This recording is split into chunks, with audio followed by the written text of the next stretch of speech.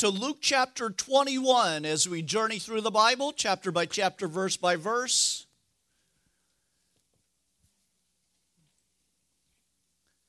Luke 21. We're just going to do the 4 verses today. And he looked up and he saw the rich putting in their gifts into the treasury. And he saw also a certain poor widow putting in 2 mites. And he said, "Truly I say to you that this poor widow has put in more than y'all."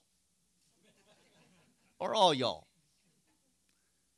"For all these have put in out of their abundance, having put in their offering for God. But she, out of the poverty, put in all of her livelihood that she had." So, Lord, we thank you again for our day. We ask, Lord, that you would bless us, Lord, through your word, as we know it always does. And so, Lord, this topic of giving today, we hand it over to you, Lord, because you are the great giver. And so, Lord, we just ask that you'd bless those who can't be with us, Lord, watching us over the internet and on the radio. Thank you, Lord, again for all that you give us. In Jesus' name, amen. So you look at a section like this, and we're going to read it. That you got a handout. We've got a lot of verses to go through today. If you're new here and you went, "I knew it, they always talk about giving," maybe that's what you're thinking. I was trying to figure out the last time I did a giving message. That means it comes up in the Word, because Calvary Chapel is different than any other church in that we teach the entire Bible, all 66 books. And we teach on topics that come up in the Scripture. So it's not like Tom says, "Hey, we're a little low in Arrowwood, give a giving message." And just so you know, we kind of laugh at this. Tom and Bill are now going to go in the back and be in the fetal position. Because when I do a giving message, ties go down. Every single time.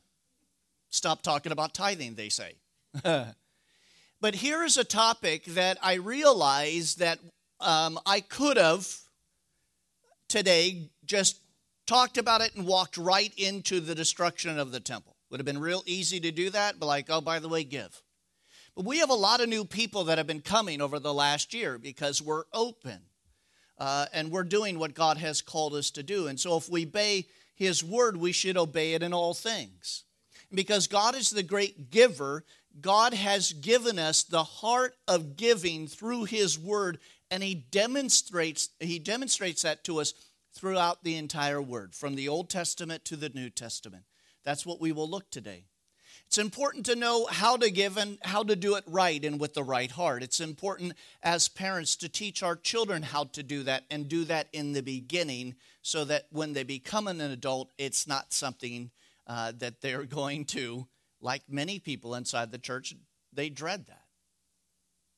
And so what I want to do today is simply give you what the Bible would say, and the idea here, it's a biblical reasons, or the biblical reasons for giving. So we even have a slide for you that you will be able to see that. They'll be able to see it at home as well. And we're going to go through these points.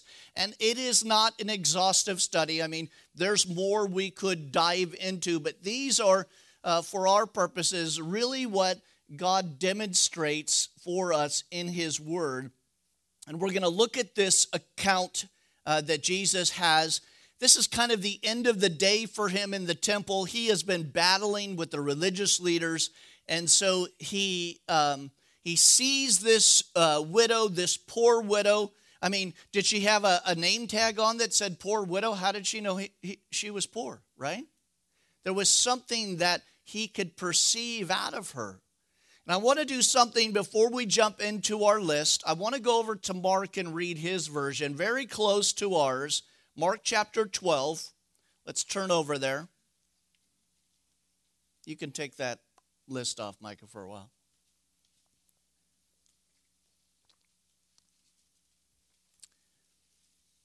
In Mark chapter 12, verse 41, and again, this is Peter's version, right? Peter is the one dictating to Mark. Luke later gets it. So always just a little bit different view of everything. And now Jesus sat opposite the treasury. And I want you to see this. He saw how the people put money into the treasury, and that many who were rich put in much. Now, I want to make this statement right off the bat, because Jesus isn't condemning the rich who are putting in much. That's not what he is saying. He is going to tell us, and through this section of Scripture, we're going to see that giving is about the heart. It's not so much about how much, but it is about the heart and how willing we are to do that, how joyful we are to do that, how regularly we are to do that. And so we're going to break that all down. But he says, then one poor widow came and threw in 2 mites, which makes a quadrant.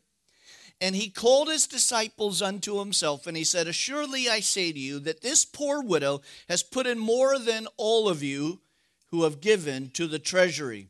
For they all put in out of their abundance, but she out of the poverty put in, please note with me, all that she had, all of her livelihood. So now back to Luke.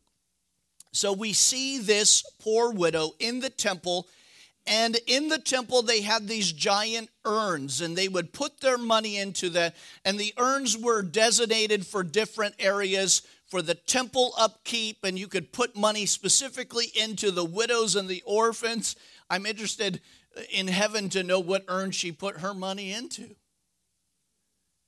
And so as this is going on and this display is going on and the rich are putting in all of their amount, and oftentimes the trumpeters would play before somebody rich would put something in, so everyone would turn their attention to the person giving.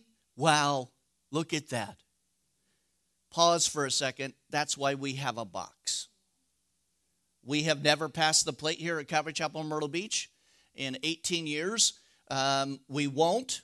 It doesn't mean that it's wrong. It's just what we feel is most important is the heart of the giver, not the wowing of people around. How many of you have been at a church and you saw some guy pull out a stack of hundreds and you're like, whoo? Well, he just lost his reward because it's showing of men. And we're going to break this all down. Jesus is going to tell us about it. Don't let your right hand know what your left hand is doing. It's going to be very clear to us by the end of the day, amen? These 4 verses, we're going to break it down. We're going to see that God is more interested in your heart than how much. And that's different from the Old Testament. And again, the Old Testament, and again, before the law, and I want to make this point too, because a lot of people in the New Testament balk at the idea of 10%, and they're like, that's not in the New. But the idea of 10% came from Abraham, which is pre-law. So it's a wonderful starting point to which a Jew in the Old Testament would never think about giving over that amount. But when we get to the New Testament, that's what Paul says. He's going to say it's a proportion of your income. It's not about a fixed number. Amen? Good night. You got the handout. You do the work. Why do I have to do all the heavy lifting? And so he looked up and he saw the rich putting in their gifts into the treasury, and he saw a certain poor woman putting in 2 mites. And he said unto them, truly I say to you that this poor widow has put in more than you all. For all of these out of their abundance have put in the offering for God, but she out of her poverty put in all of her livelihood. Please note with me, what is all she has? Would we agree, before we even get into our list, that she could have put 1 in and put 50% of her income in, and we would go, wow, 50% of your income? She didn't do that. She gave all, and she trusted in the Lord to provide for her. That's why Jesus said, wow. Do you see that, guys?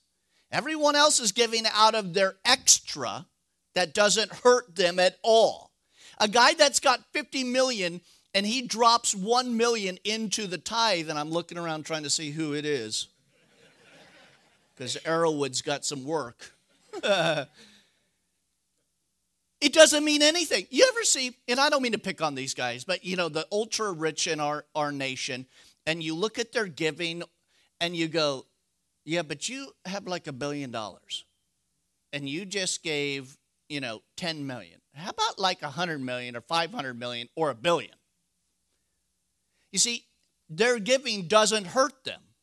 It's out of their abundance. And Jesus goes, all right, you gave it, good, but it's not like this widow. Do you see that?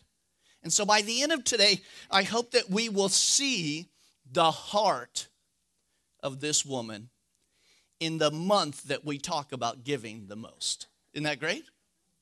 That Jesus is the greatest giver, and the best gift that has ever been given on planet Earth came from God himself. He loves to give. In fact, if you look up the word giving in the Bible, it's used some 1,100 times.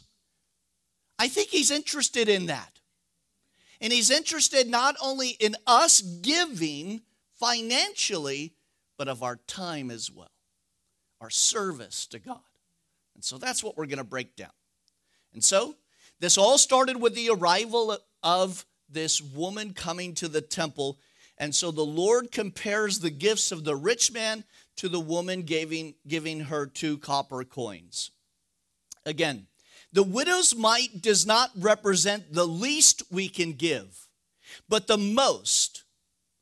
Maybe you know this old hymn that we sing, take my silver and my gold, not a mite will I withhold. When we sing that, we are telling God that everything we have belongs to him. Do we really believe that today? Or is it just something that we sing? Again, when it comes to our giving, God sees more than the portion. He sees the proportion of our giving. Not the portion, but he sees how much of our income is affected by that. Men see what is given, but God sees what is left. I think that's the most important thing, is that God sees everything, and he sees what's left. By that measure, we give, and the gifts that we give. Winston Churchill, who was by means a strong believer in the Lord, but maybe it'll be good, we'll see him in heaven. He is a character. Winston Churchill. But he said, we make a living by what we get, but we make a life by what we give. He perhaps learned that from Jesus or from Paul, as we'll see, teaching on giving. So in this section, Jesus wants just as much as the rich man. It doesn't matter if you are poor in influence and gifts or in money. If you give sacrificially to the Lord, he is well pleased. And that, I think, is wonderful, how Jesus points her out. Because, listen, in a minute, the apostles are going to go to Jesus and go, look how grand this temple is. Listen, it is so easy, is it not, on planet Earth, to be wowed by the things that are wow. Wow, look at that money. Look at that car. Look at that home. Look at that. We live in a society that is just filled with covetousness. And we look at wow all the time. And it's real easy for those disciples to sit there and see the wow that's filtering in and dumping the money in, and then think to themselves, well, God's not going to be pleased by what I give. And what does Jesus do? Points out the greatest giver. So what that does for us is it allows us to say, hey, God is well pleased by what I do, and we'll see this list. It doesn't matter if you're poor in influence or in gifts or in money. If you sacrificially give to God what you have, he is well pleased. And that is good news. Because we can sit here and go, well, I can't be as smart as Paul the Apostle or some of these learned guys. And Jesus goes, that's why we picked Peter. Amen? Do you see that? That's all through the Bible. Those wonderful examples. And so we can say, well, I can't give like that person. I can't give like that person. And Jesus goes, yeah, but can you give like the widow? Oh, why does he say that? because it's the example. The widow is the standard, not the rich man. And so that's what we're going to look at today. So look at your list, look at the screen, whatever you need. These are the biblical reasons for giving. And the first one on your list is give with simplicity. So I'd like you to turn to these. I have them already noted for you. I was going to print out the verses, but then I thought, no, you got to work for it, just like I did. So turn to Romans chapter 12, verse 8.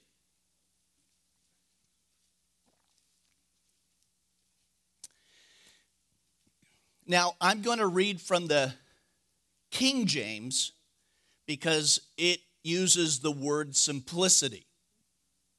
He that giveth, let him do with simplicity. And so the giver needs to do simply and without strings, without any strings attached, to just simply give to God.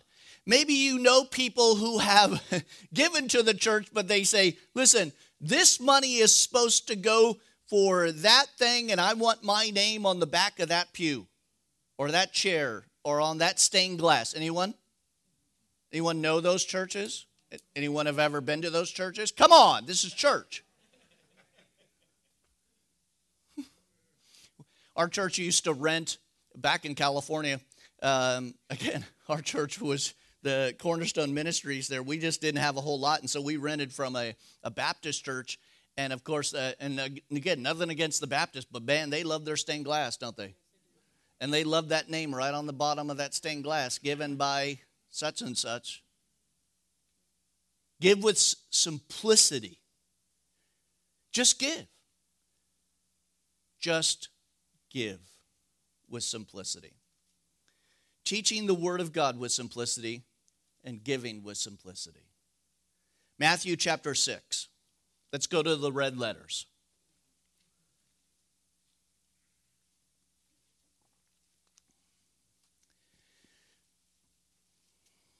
Very famous, we know this, Sermon on the Mount, Jesus speaking. Give without calling attention to yourself. Now take heed that you do not do your charitable deeds before men, to be, notice, seen by them. Now, we just mentioned that they love to be seen. They love the best seats. They love the titles. They love all of that, the religious leaders. And so Jesus says, hey, don't blow the trumpet when you come to church and give to God. So we have boxes, we have online giving, you could put it onto your phone. We even have young people here today that will help you get that installed on your phone to make it easier.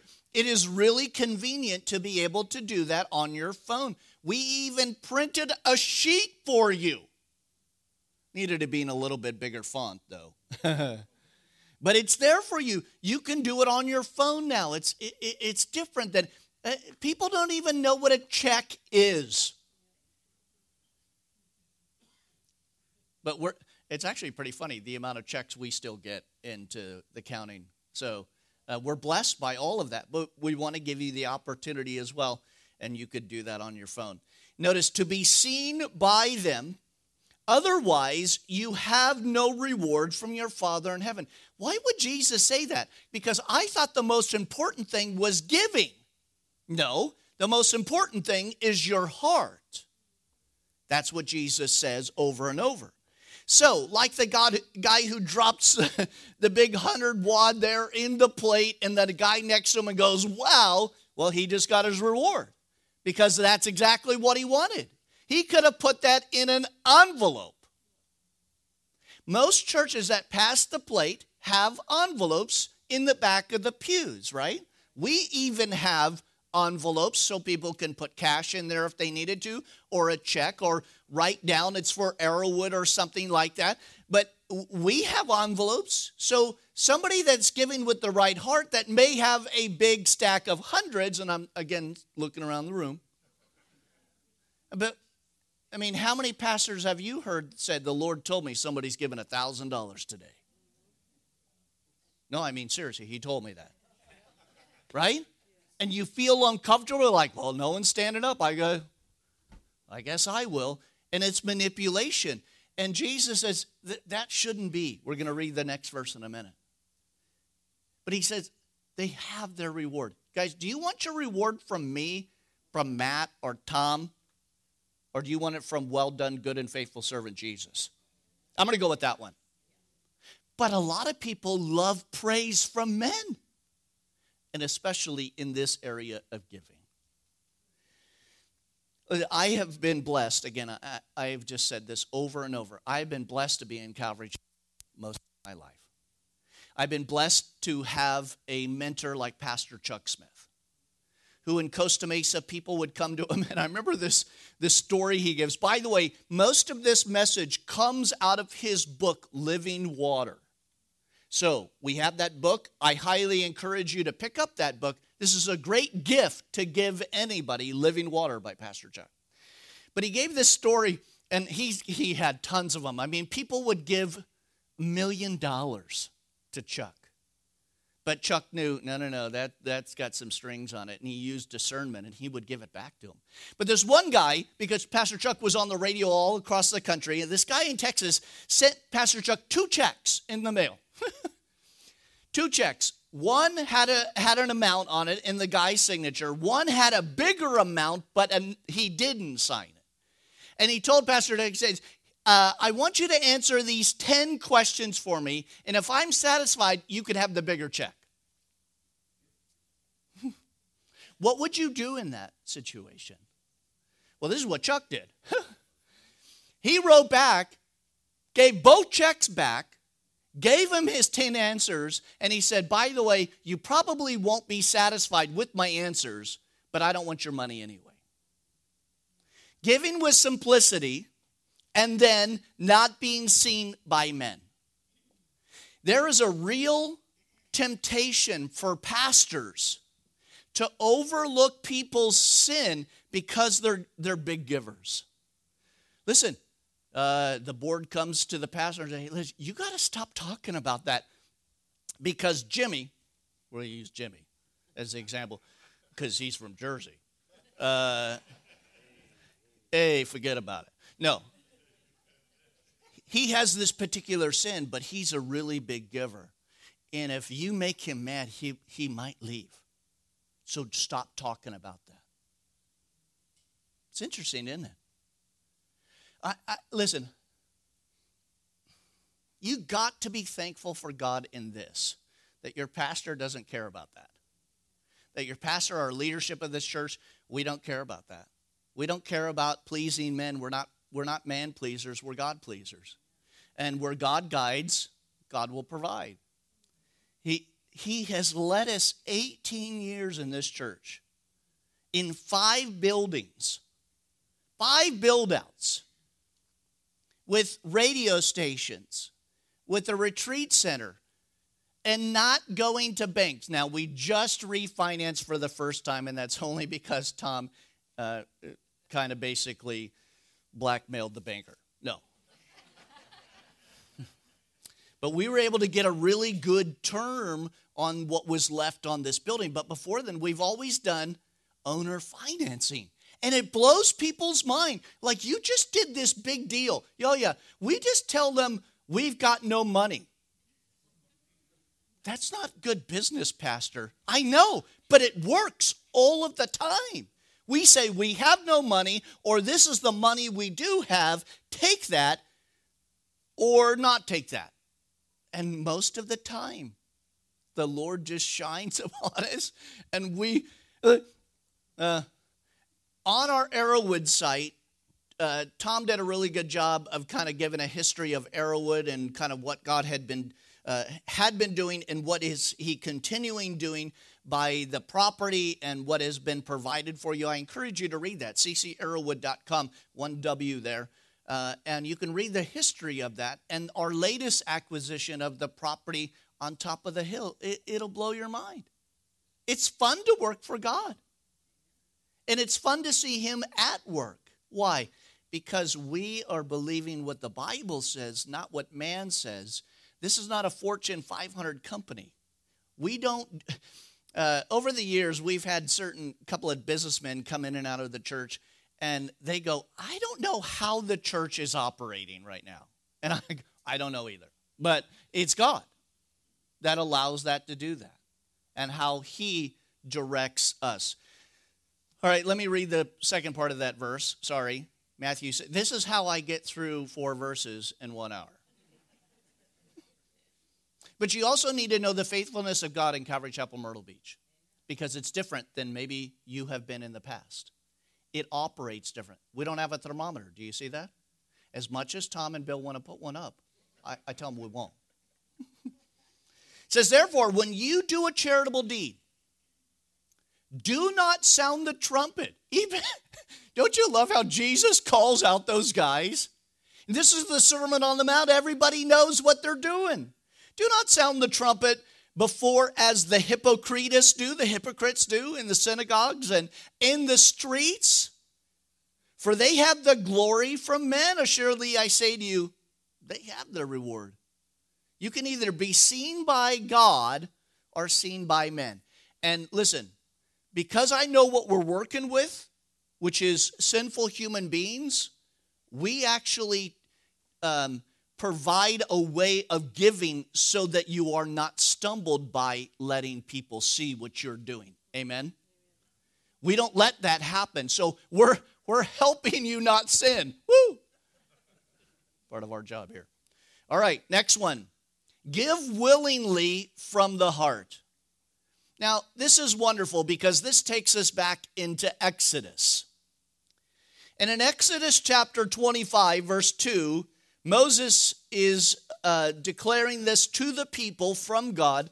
And it said, speak to the children of Israel that they may bring an offering from everyone who gives it, here's the word, the Ark of the Covenant, all of this. And at some point, they have to tell the people, stop giving. Now, we'll let you know when that happens. Can you imagine God saying, hey, by the way, tell them to stop, we've got enough. Isn't that wonderful? But the way that God communicates this to the children of Israel is this. It needs to be willing from your heart, not out of constraint. Not out of constraint. How many times have you heard, listen, if you don't give, God's going to judge us. This ministry is going under. Good. Let it go under. Where God guides, he provides. You know, one of the greatest ways for God to shut the door in any decision or plan is that he shuts it off financially. Just shuts the door. Okay, great. We won't do that. Or we'll do it slower, or we'll do it however the Lord wants to do it. But we've got to be discerning in that. And he says, listen, I want willing participants in the kingdom of God. Next one of my favorite ones. Give cheerfully. 2 Corinthians chapter 9. You'll notice a lot of these are from Corinthians because that was the problem church. They had problems, and they had problems with giving, and Paul needed to address their lack of giving. And so, give cheerfully. 2 Corinthians 9:7 says, so let each one give as he purposes in his heart, not grudgingly or out of necessity, for God loves a hilarious giver. That's what it means. Now, note that verse because we'll come back to that a couple of times. There's more in that verse. Did you see that? Purpose in his heart, not grudgingly. These are important tithing principles. But the one we want to look at right now is the cheerful giver. The one that laughs when they give. Did you see what I put in? No. If you did, you'd laugh with me. Great. Lord, I don't know how we're doing it. Like the old woman. I don't know how I'm giving everything that I have. But Lord, I can't wait to see what you're going to do. Now, before everyone starts giving everything, and you have nothing and you're all lining up Monday at the door for the food pantry, God doesn't tell you to be dumb. Yes? We have a discerning mind, and we have the Holy Spirit. We have to be smart. Listen, if you give all of that, but you can't pay your mortgage, that's not smart. The church steps in, and we have to help, and then that money is taken away. Listen, we're going to see that it's, again, not about how much, but about the heart. Proportionate, not about the portion. The next one is Acts chapter 5. Let's turn to that. I have to go into my app here, Acts 5. Now, this is hopefully well known to you, but it's about Ananias and Sapphira. And by the way, this is just a side thing. I think we're going to see Ananias and Sapphira in heaven. They're an example of just two people who did something really dumb, but it wasn't the unpardonable sin. It was God doing something new, like Uzzah who touched the ark and died. I'm sure we're going to see Uzzah in heaven. You're going to have a shirt, I touched the ark, don't do it. Ananias and Sapphira will have the same thing. Don't sell land and lie about it. Now, a certain man named Ananias and with his wife Sapphira, they sold a possession. So, a piece of land. And this was going on because Barnabas, the son of encouragement, had already done this. And this is a dangerous thing, is that people see Barnabas and what he did, and let's just say it like this, rightfully or wrongfully, wow, did you see what Barnabas did? And people are like, yeah, and they're talking about it. And Ananias goes, well, I got a piece of property. I want to get pats on the back too. And so they sell a piece of the property, but no, they kept back part of the proceeds.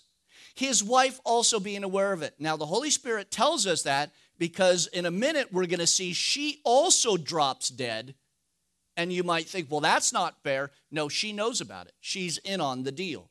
And they brought a certain part and laid it at the apostles' feet. But Peter said to Ananias, why has Satan filled your heart to lie to the Holy Spirit and to keep back part of the land for yourself? Now, this is important. I could just teach on this section. There is doctrine all through here. And the doctrine is that he's going to mention God in a minute, but also mention the Holy Spirit, and he's going to tell us that they are one, that the Holy Spirit is God. But note with me where lying comes from. Did you see it? From the father of lies. Do you know why you don't have to teach your kids how to lie? Because the father of lies teaches them as well. It says, while it remained, verse 4, was it not your own? And after it was sold, was it not your own to control? And the answer is yes and yes. Why have then you conceived this thing in your heart? Why have you devised this between you and your wife? Notice, you have not lied to men, but to who? God. By the way, put an arrow between God and the Holy Spirit there. And this is doctrine. This is important.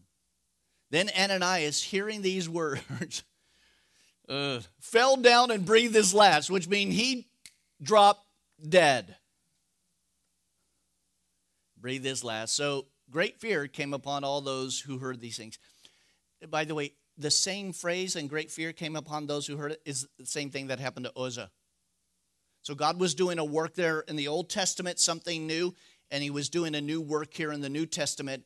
And there's that principle of like, okay, we need to reinstill the fear of the Lord into everyone. And he allowed this to happen. So Ananias, right, he drops dead. And the young men arose and they wrapped him up and carried him out and buried him. Now, it was about 3 hours later when his wife came in. Notice, not knowing what happened.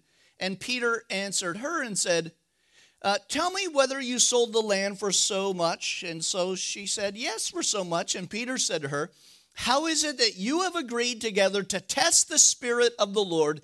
Look, the feet of those who buried your husband are at the door, and they will carry you out too. Wow. Where's that love and grace thing in the New Testament? Then immediately, what does immediately mean?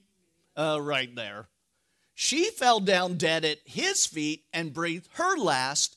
And the young man came and found her dead and carried her out and buried her with her husband. And so great fear came upon the church and upon all who heard these things. Pretty powerful, isn't it?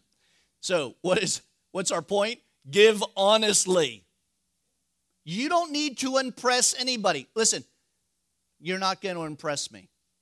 And I really say this from my heart. Don't tell me that you're giving. I don't want to know. I don't know who gives.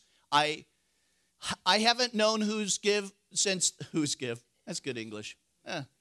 Since the beginning when we didn't have any leaders or anything, I had to write it down. But other than that first year, I don't know who gives. So you're not going to impress me. So don't come to me and say, Pastor, we're going to give. Don't tell me that. I don't want to know that. That is between the financial guys. They don't tell me ever who is. And I love that. And let me just say this to any pastor out there. You better not know that either. You better keep yourself away from that.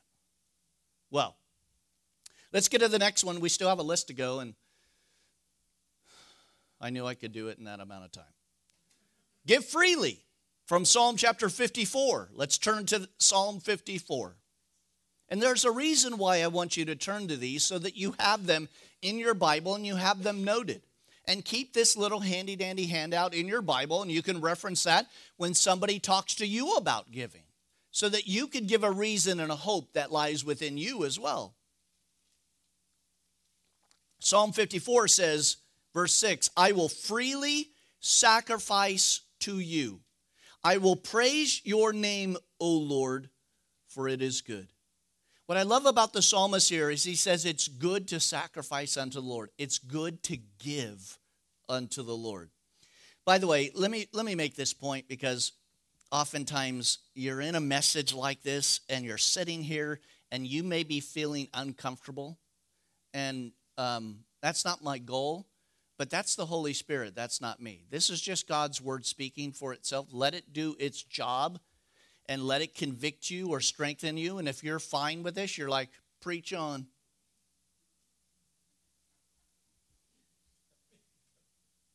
Is anyone doing what they're supposed to be doing?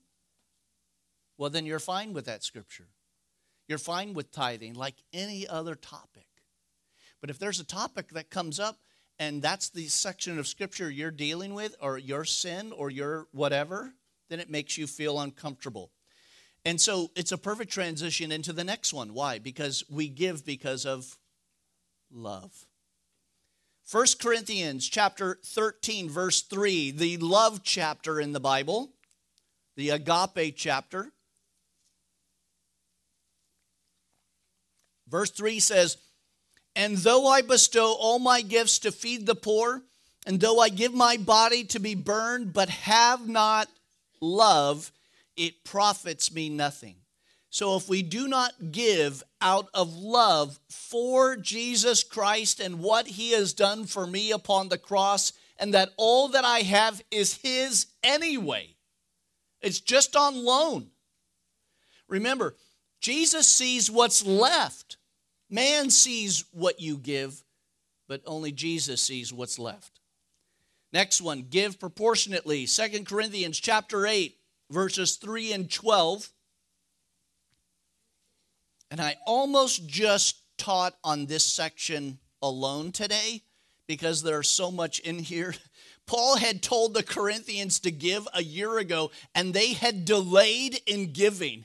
And he has to write back them and go, remember that conversation we had about the churches that were in poverty and you could help out? You might want to do that. And so he says, for I bear witness, verse 3, that according to their ability, yes, and beyond their ability, they were freely willing. And he's talking about the other churches in the area, that even when they were having problems and they were having issues, financial issues, they still were giving. The Philippians provided for Paul time and time again. And he noted that, and he noted their love for that. So give proportionately out of your ability what you have. So here is the example. Let's go back to that billionaire, right? 1 million isn't anything. It's like the guy who gives $5. I had a guy years ago come to me and said his uncle was a multimillionaire, but he gave $5 a week every week to the church. Like, but that's nothing. That's not proportionate to your income. So that's the difference between the New Testament and the Old Testament. The Old Testament would say, well, 10%. And then some other taxes upon that for the temple. But the New Testament says, no, how much do you make? And what is your proportion to that? That is what your giving is. And again, I can't determine that for you. Only God can determine that for you. What you make, what percentage.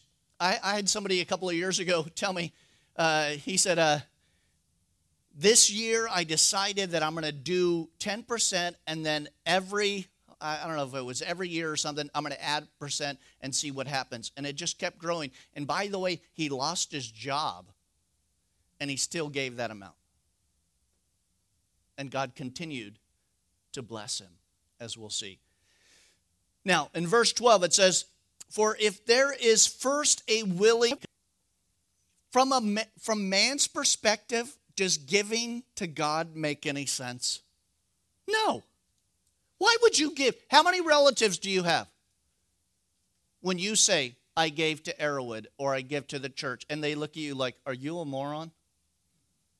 You have this leaky gutter or this problem or this, and they look at you like you're dumb? You see, giving to God is part of not only the heart, but of the mind. We have to transform the way that we think and how we operate on planet Earth, because we are different. We are the king's kids. And so he says, for if there is a willing mind, it is accepted according to what one has and not according to what he does not have. What do you have, the Lord says? That's your basis of your proportionate giving. Next, 1 Corinthians chapter 16, verse 2. Give systematically or regularly. 1 Corinthians chapter 16, verse 2. On the first day of the week, that would be the day that they met, and that would actually be Sunday, the day they met. Let each one of you lay aside something, storing up as he may prosper, that there be no collections when I come. So Paul says, listen, every Sunday, when you guys gather together, let each one, we're going to see that at the end there, let each one lay aside something. Lay aside. So it's regular. Proverbs chapter 3, verse 9. Going back to the Old Testament again. Verses 9 and 10. Honor the Lord with your possessions and with your first fruits of all of your increase. Now, the Jews knew this, but this is something the Gentiles don't know yet. They're Gentiles. They don't think the way a Jew does. And a Jew knew that he was to give to God the first fruits. Whatever was the first of the crop, he would give that. He would even have to give his firstborn. Now, there was a payment to get your kid out of there. You're like, that's my kid. No, he ain't. Well, then you got to pay. And they paid for the firstborn to be redeemed. But notice with me, he says, here's the promise. And in the first time I taught this, I only gave verse 9. But I wanted to add verse 10 in there because the psalmist here, it gives us more of the heart of God. So, with your first fruit of all your increase, so your barns will be filled with plenty, and your vats will overflow with new wine. I don't even have the Malachi verse in this study, which means test God in this, that if you would give to him, the heavens would open up and there wouldn't be enough barns to fill it, because this verse speaks of that. Listen, when we give, it's not, listen, Calvary is so different than what's going out in churches. This isn't give so you can get a Tesla. Amen? It's not give, and you put your handprint on here, and this is the seed offering, and then I send you a hanky, and then it's going to be a triple fold of your... That is nowhere in Scripture. They're snake oil salesmen. God is not broke. You don't need to give right now or we're going to go down. That's not it. In 18 years of this church, Bill has only had to approach the church one time, and it was only because we were in such a financial crash of a nation that he just simply wanted to encourage the church of where we were financially. And I think it was like nothing. Very little. And I had taken several pay cuts because what was most important is that we would have enough rent for the church to continue to operate as a church, to be able to turn on the lights. And it's the only time Bill's ever had to go up there, and he did that faithfully, and I'm glad that he did that because I didn't have to do it.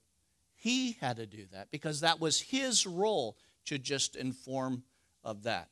And so your barns will be filled with plenty, and your vats will overflow with new wine. 2 more. Plan your giving. Isn't that ingenious? Plan it out. How many people that you know, maybe this was you somewhere down the line, because we don't carry cash anymore, right? We're going to the cash society. I mean, South Korea is about to eliminate all cash altogether. So it's very prophetic what we're going to get to in the next couple of weeks, a cashless society. But people used to carry cash all of the time. In fact, we had a guy long ago that basically he was the only guy that would ever give cash out. And the only reason why I knew that is because in the beginning I had to do that. And I was like, wow, that guy's the only one, and everybody else did checks, right? So when you plan your giving in your kind of the old way of doing it, people would come to church, they'd be like, what do I have in my pocket? And like me, I have nothing. My jean pockets don't come out very well. And they were like, oh, honey, what do you have on you, cash? Just whatever, throw that into the pot. That's not planning it out. That's not even being a good steward.